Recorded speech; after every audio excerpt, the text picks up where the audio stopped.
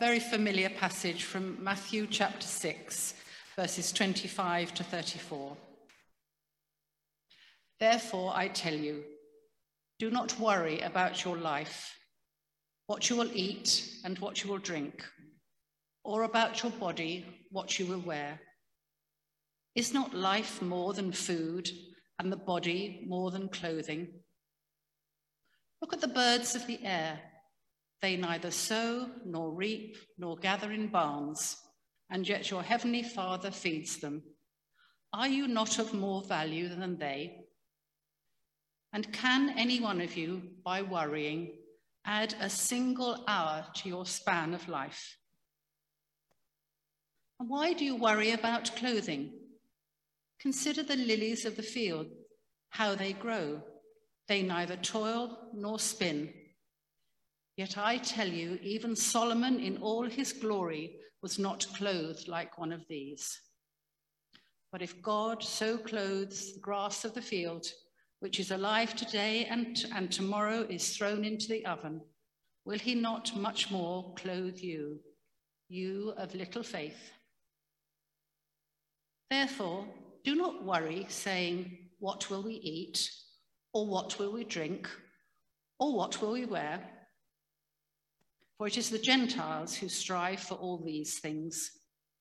And indeed, your heavenly Father knows that you need all of these things. But strive first for the kingdom of God and his righteousness, and all these things will be given to you as well. So, do not worry about tomorrow, for tomorrow will bring worries of its own. Today's trouble is enough for today. Thanks be to God. Now we have the second Bible reading, Psalm 49. Hear this, all you peoples, give ear, all inhabitants of the world, both low and high, rich and poor together. My mouth shall speak wisdom, the meditation of my heart shall be understanding. I will incline my ear to a proverb. I will solve my riddle to the music of the harp. Why should I fear in times of trouble, when the iniquity of my persecutors surrounds me, those who trust in their wealth and boast of the abundance of their riches? Truly, no ransom avails for one's life. There is no price one can give to God for it. For the ransom of life is costly and can never suffice, that one should live on forever and never see the grave. When we look at the wise, they die. Fool and dolt perish together and leave their wealth to others. Their graves are their homes forever, their dwelling places to all generations, though they named lands their own. Mortals cannot abide in their pomp. They are like the animals that perish. Such is the fate of the foolhardy, the end of those who are pleased with their lot. Like sheep, they are appointed for Sheol. Death shall be their shepherd. Straight to the grave they descend, and their form shall waste away. Sheol shall be their home. But God will ransom my soul from the power of Sheol, for he will receive me. Do not be afraid when some become rich, when the wealth of their houses increases. For when they die, they will carry nothing away. Their wealth will not go down after them. Though in their lifetime they count themselves happy, for you are praised when you do well for yourself, they will go to the company of their ancestors, who will never again see the light. Mortals cannot abide in their pomp. They are like the animals that perish. Amen.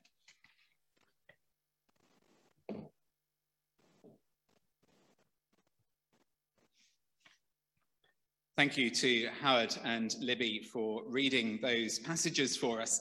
And Libby, you're quite right to note that I was switching them around, and we had the Old Testament second and the New Testament first. We're doing a summer series on the Psalms.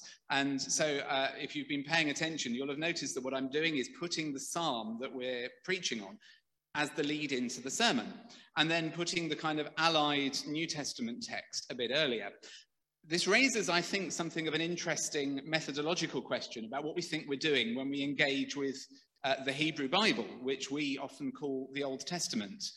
And our usual pattern of Old Testament reading followed by New Testament reading followed by sermon sets up a chain of interpretation whereby we read the Old Testament or encounter the Old Testament through the lens of the New Testament. And one of the little challenges I've tried to set myself for our sermons on the Psalms this summer has been, what if we try and encounter these Psalms in their own right without putting a filter of a Christian reading between us and them? But that's not to say, of course, that they don't have a Christian tradition. And so when Jesus uttered those wonderful words in the Sermon on the Mount, he would have had Psalm 49 in the background.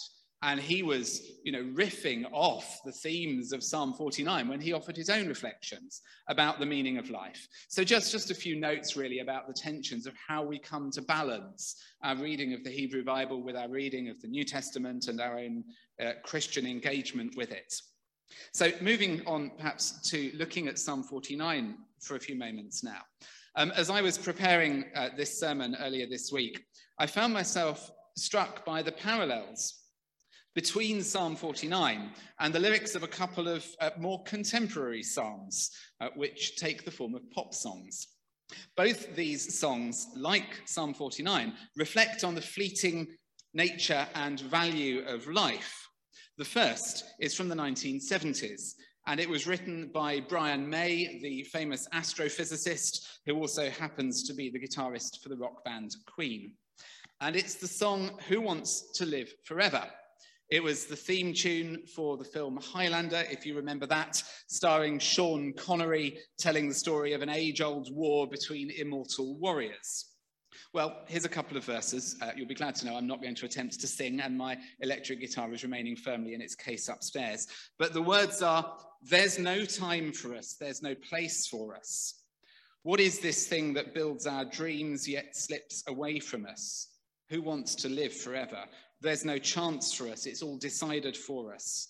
This world has only one sweet moment set aside for us. Who wants to live forever? I think you can see how that's echoing some of the themes that were in the psalm that Howard read for us. The other song is more recent and is from the 2008 Coldplay album, Viva la Vida. And here again is just an extract of a few of the lyrics. I used to rule the world. Seas would rise when I gave the word. Now in the morning I sleep alone, sweep the streets I used to own. I used to roll the dice, feel the fear in my enemy's eyes, listen as the crowd would sing, now the old king is dead, long live the king. 1 minute I held the key. Next, the walls were closed on me. I discovered that my castles stand upon pillars of salt and pillars of sand. I hear Jerusalem bells are ringing, Roman cavalry choirs are singing. For some reason I can't explain, I know St. Peter won't call my name. Never an honest word. That was when I ruled the world. Both these songs take us right into the territory addressed by Psalm 49, which asserts the fatalistic reality that rich and poor, wise and foolish, will all share the darkness of the grave together for eternity. This psalm is one which fits the category often known as the Psalms of disorientation. These psalms give voice to the realization that the old certainties of life, health, wealth, and prosperity, that these are in fact capricious blessings and useless as a method of judging a life's worth. Health can desert any of us in an instant. Wealth and prosperity can be taken from us at a moment's notice. Just think of what's going on in Afghanistan at the moment. The evil prosper and the righteous suffer, and there seems no justice to any of it. These are the insights of the Psalms of disorientation.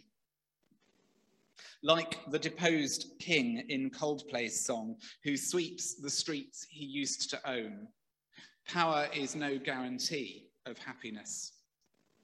So Psalm 49, along with the other Psalms of disorientation, challenges those who read it to look at their lives, to consider the so-called certainties of our existences, and to realize that the seemingly unshakable pillars of our worlds are merely pillars of salt and sand, as Coldplay put it.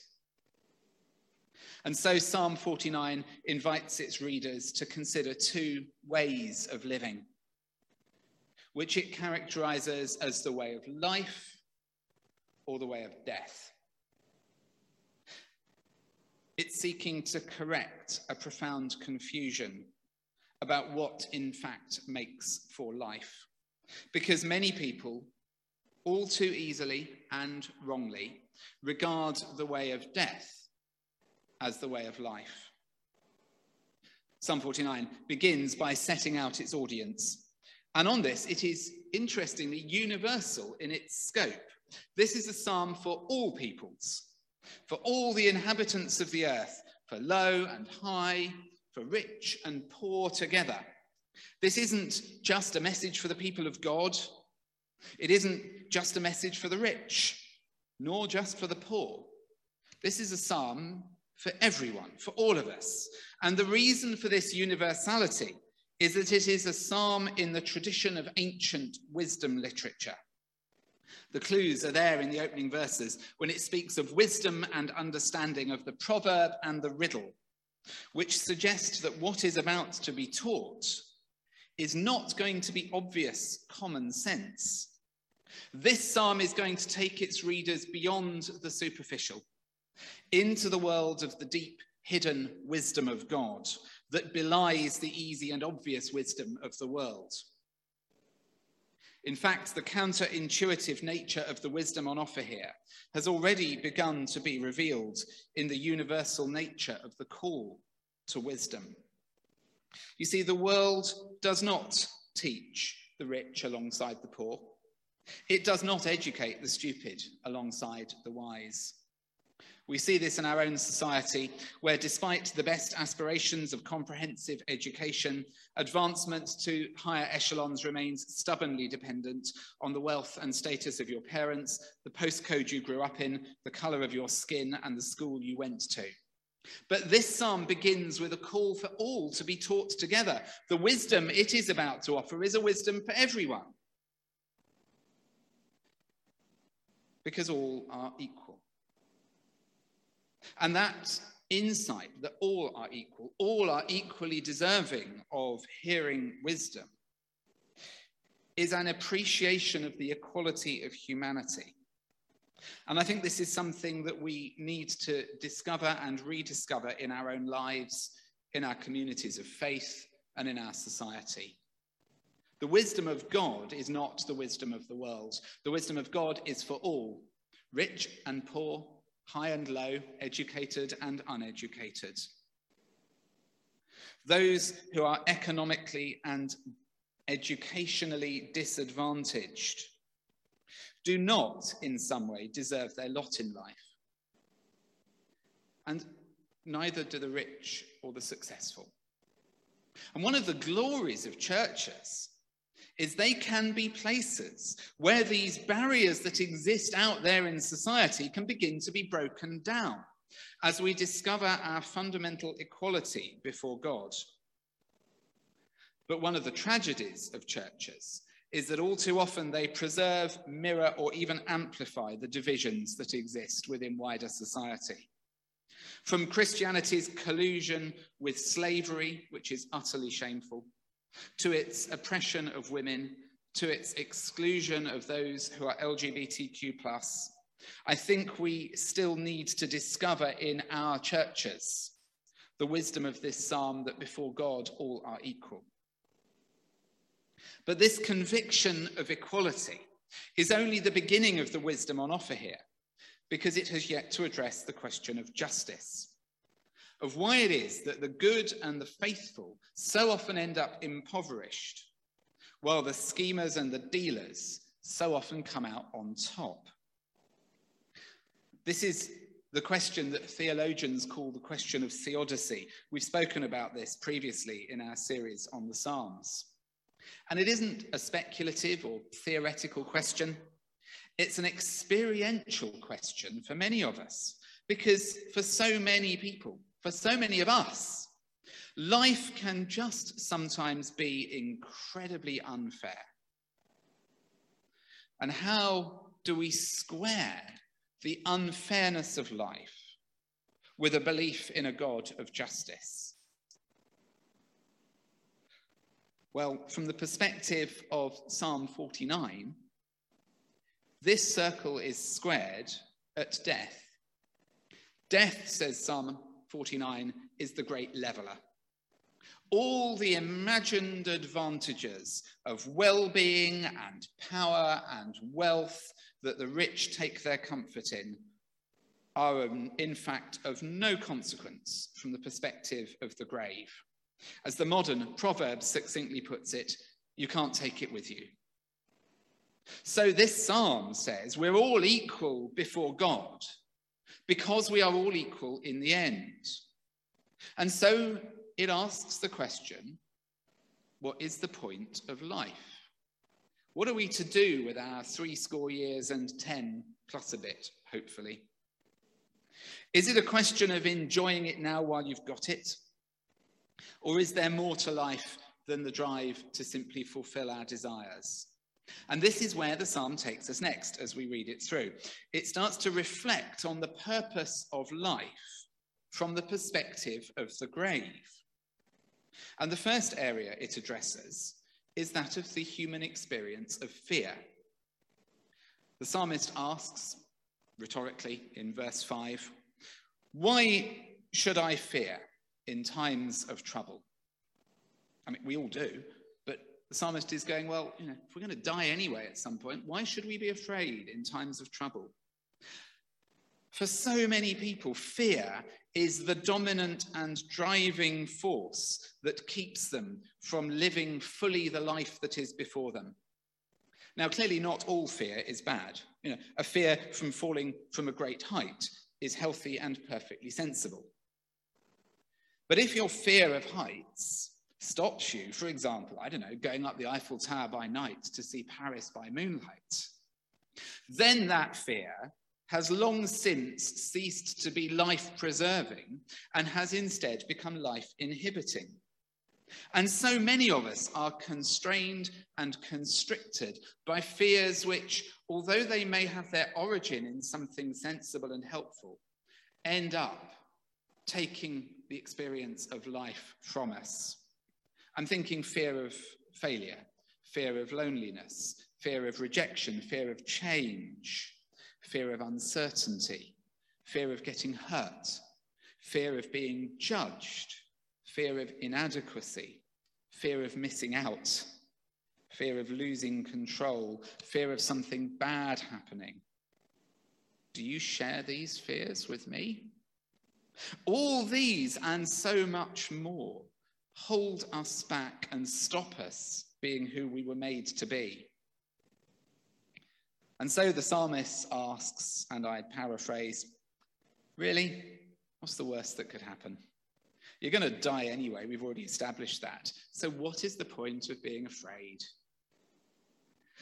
That is what I mean when I say the psalmist is looking at life from the perspective of the grave. But the freedom from fear that we may gain by looking at life from the perspective of life's end is not cast as a kind of self-help mantra to unlock success and well-being. Far from it. Unlike the myriad of websites which promise systems for overcoming fear and achieving your potential, this psalm takes the opposite view. It says, there's no point accumulating wealth and power for its own sake. And there's no point being envious of or intimidated by those who do. They can't take it with them, and neither can you, so it's all meaningless. Better to do something else with your life, something that has an eternal value rather than a temporal valuation. And so the psalm says that those who are pleased with their lot in life go down to Sheol, to the darkness of the grave, and all their efforts in the end amount to nothing. But, says the psalmist, there is another way of living. And the psalm offers it to us in the extraordinary verse 15. But God will ransom my soul from the power of Sheol, for God will receive me. The wisdom of this psalm, which is available to everybody, regardless of who they are, is that the meaning we seek in life is found not in wealth or power or privilege, and neither is it found in the asceticism of poverty, chastity, and obedience. Rather, life's purpose, that which transcends the moment and acquires eternal value, life's purpose is found in God, in realizing that one's status and value are not a function of possessions or education, but simply of knowing ourselves to be God's dearly loved children. Verse 7 says that the rich cannot redeem themselves. Verse 15 says God can and does redeem the lives of those who trust in God. All the moments of our lives find their eternal value as they are received into the eternally loving arms of God. Now, we need to be a bit careful here to get our methodology right that I was talking about earlier. We should not try and impose a kind of modernist Christian belief in the afterlife on this ancient Jewish text. That way of looking at what happens after death had not entered the Jewish tradition at the time this psalm was written. This psalm is not talking about who goes to heaven and who goes to hell. And so I don't think we should either when we're preaching on a psalm like this. Rather, this is the psalmist's answer to the question of what makes for a meaningful life in the face of injustice. And the answer it gives is relatively straightforward and I think quite simple.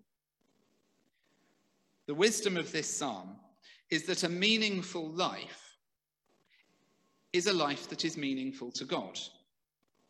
I'll say that again. A meaningful life is a life that is meaningful to God. A life of eternal value is found in a life that is focused beyond itself, a life focused on the divine other and not on the temporary rewards of the here and now. You do not construct meaning in your life by the accumulation of possessions or power. Meaning in life is a gift from God who finds your life meaningful. And so reading this ancient psalm in the 21st century, I think it brings a surprisingly contemporary challenge to us.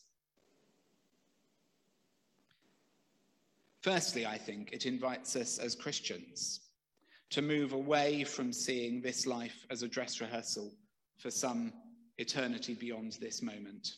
And it invites us to engage the days that we have as the gift of life in which eternal meaning is found because God finds meaning in us. But it also then invites us to consider, I think, the world of consumer capitalism from an alternative perspective.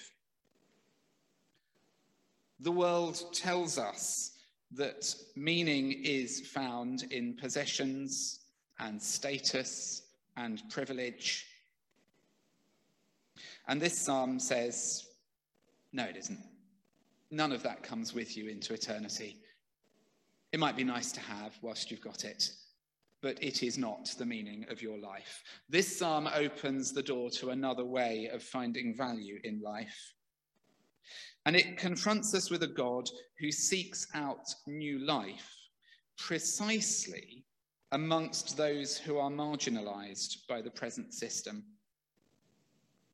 The poor, the uneducated, the disadvantaged, those who are excluded by the values of this world, are the recipients of the good news of this psalm every bit as much as those who are advantaged by the values of this world. And so rich and poor, educated and uneducated, included and excluded, all of us alike are invited to embrace the wisdom of this psalm, which critiques the economic powers of our world. And as it does so, disarms the power of fear that holds us so subservient to the systems of social control around us. Because if our ultimate trust is in God, and if the meaning of our lives comes from our lives being meaningful to God, then the days allotted to us acquire their eternal value. And life today is encountered as truly and fully meaningful, both to us and to God. And I think this is good news. This is ancient wisdom from the Jewish tradition that I think speaks so powerfully to the way we value and live our lives in the present.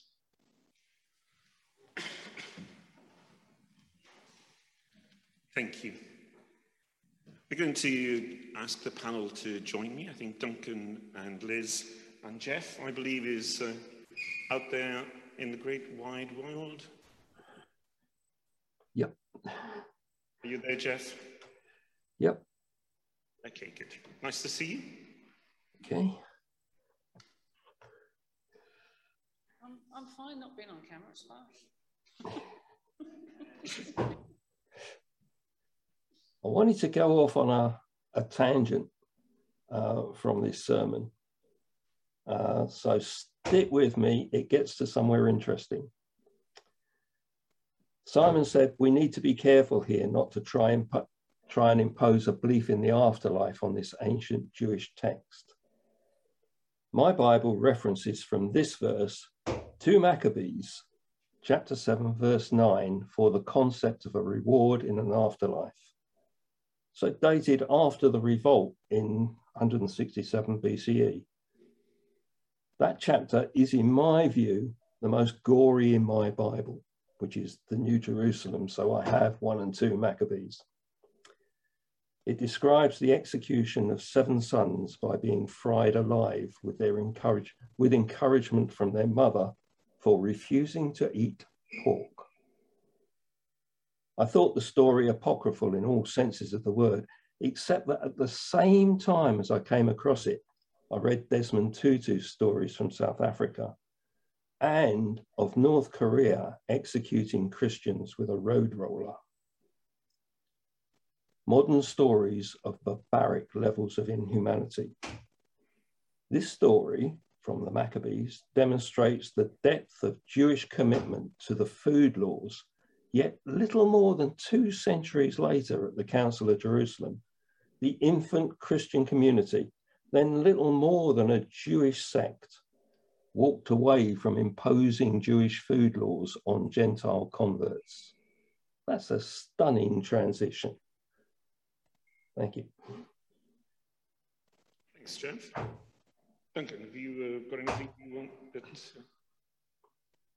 Well, I was thinking about my experiences when I was a young reporter and the first job I had on a local newspaper. And I can remember the editor saying to me, no death is tragic and no death is sad in this newspaper. So we weren't supposed to write the tragic death of a 17-year-old in a traffic accident or the sad passing of somebody, you know, who's a greater age or something like that.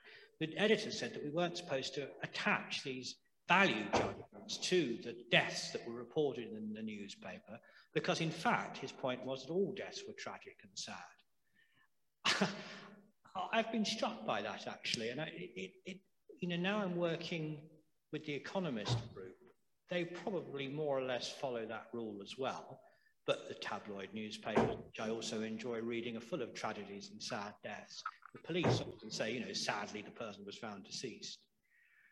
But there was an idea, I think, in my editor's mind at the start that death was the great equalizer. And I was also thinking about Simon's comment that the church has amplified social divisions in some ways. And Yuka and I have been worshipping at some other churches sometimes on Sunday mornings, including beautiful St. George's over there. Father David's a great speaker, by the way. It's a really terrific church. But of course, they have these graves, don't they, of the people that worshipped in the church over the centuries. And they often refer to the status that these people had in their lives. You know, they were the councillor or the governor or the rector or whatever. And sometimes their attributes are listed underneath. So, you know, inevitably, the churches reflect the societies in which they stand.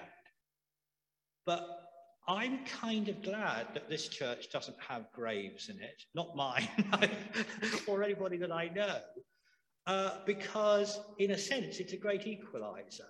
The people that have worshipped here before are with us still in some way, but they're not commemorated by their names or their achievements.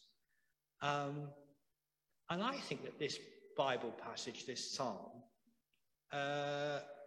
you know, evoked in me that sense of, you know, the equality of the grave that had occurred to me in those two different contexts. Liz, how did it affect you?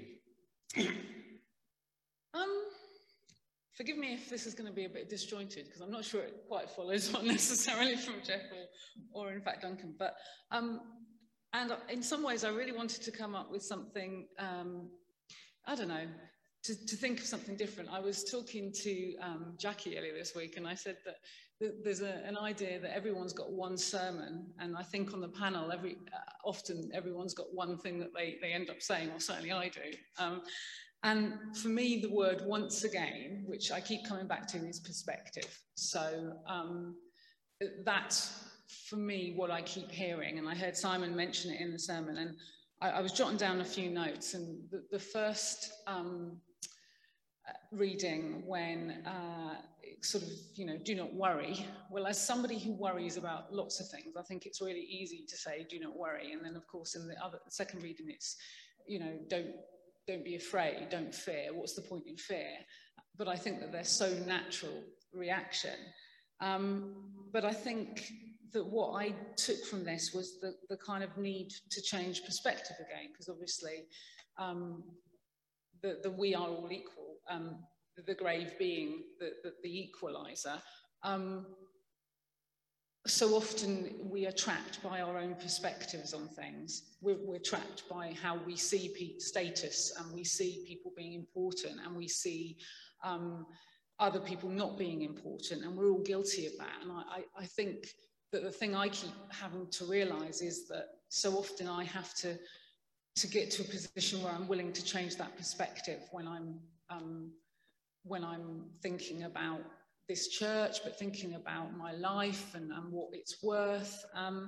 And I think, but the other really important thing is that perspective then causes us to have to do something, because if everyone is equal, then it's not just a case of sort of a self-help thing where you're like, well, everyone's equal, but it means that we have to work to make that a reality. So that's, yeah, the thing I say every time, really. Okay, fine. Thank you very much. And my eye has been drawn to the call to worship as I've been standing here. And there's that one line in it, all are equal in the sight of God. Let the rich and poor hear God's wisdom, which is from the psalm that we had. And I think that's where we're going. That's where I would like to end it. We're all equal, as this says, in the sight of God. Thank you very much. In our prayers today, I'd like to invite us to bring before God the things that we fear. Loving God, we thank you for the invitation to consider our deepest fears and most primal anxieties, and to share them with each other in this Christian setting. We acknowledge before you that there are many things of which we're afraid. We fear growing old. We fear being lonely. We fear losing capacity or becoming infirm. We fear rejection by someone we love, or having to say goodbye to people who are close to us. We fear not finding the right job, the right partner, or having problems at home. We fear being poor, losing status, messing things up, letting people down. And we know that there are many times when our actions and our indifference cause other people to be afraid. We're sorry for the times when we have caused hurt, especially for the situations when our words and behaviour have created bad feelings in other people. Deep down in all of us lies a fear of death, sometimes as a distant shadow on the horizon, sometimes as a darkness that presses in upon us. We pray for people who are living in parts of the world where death and violence have surged, bringing chaos and turmoil. Teach us meaningful ways to respond. Despite all this inevitable and unavoidable anxiety, just for today, we feel joy in being alive. We thank you for our lives in all their richness. We celebrate being present in this world at this moment. We came together this morning because you have called us here. You found us when we were lost and lacking in direction and purpose, and you offered us a warm welcome. We praise you for this opportunity to turn towards you and towards each other. We give you thanks for our church family. We thank you for the chance to come back and meet again online and to be in the church building again. We think of those who are caring for members of their families, recognizing the particular difficulties they face at the moment in the wake of lockdown and during the school holidays. We know that fear need not overcome us.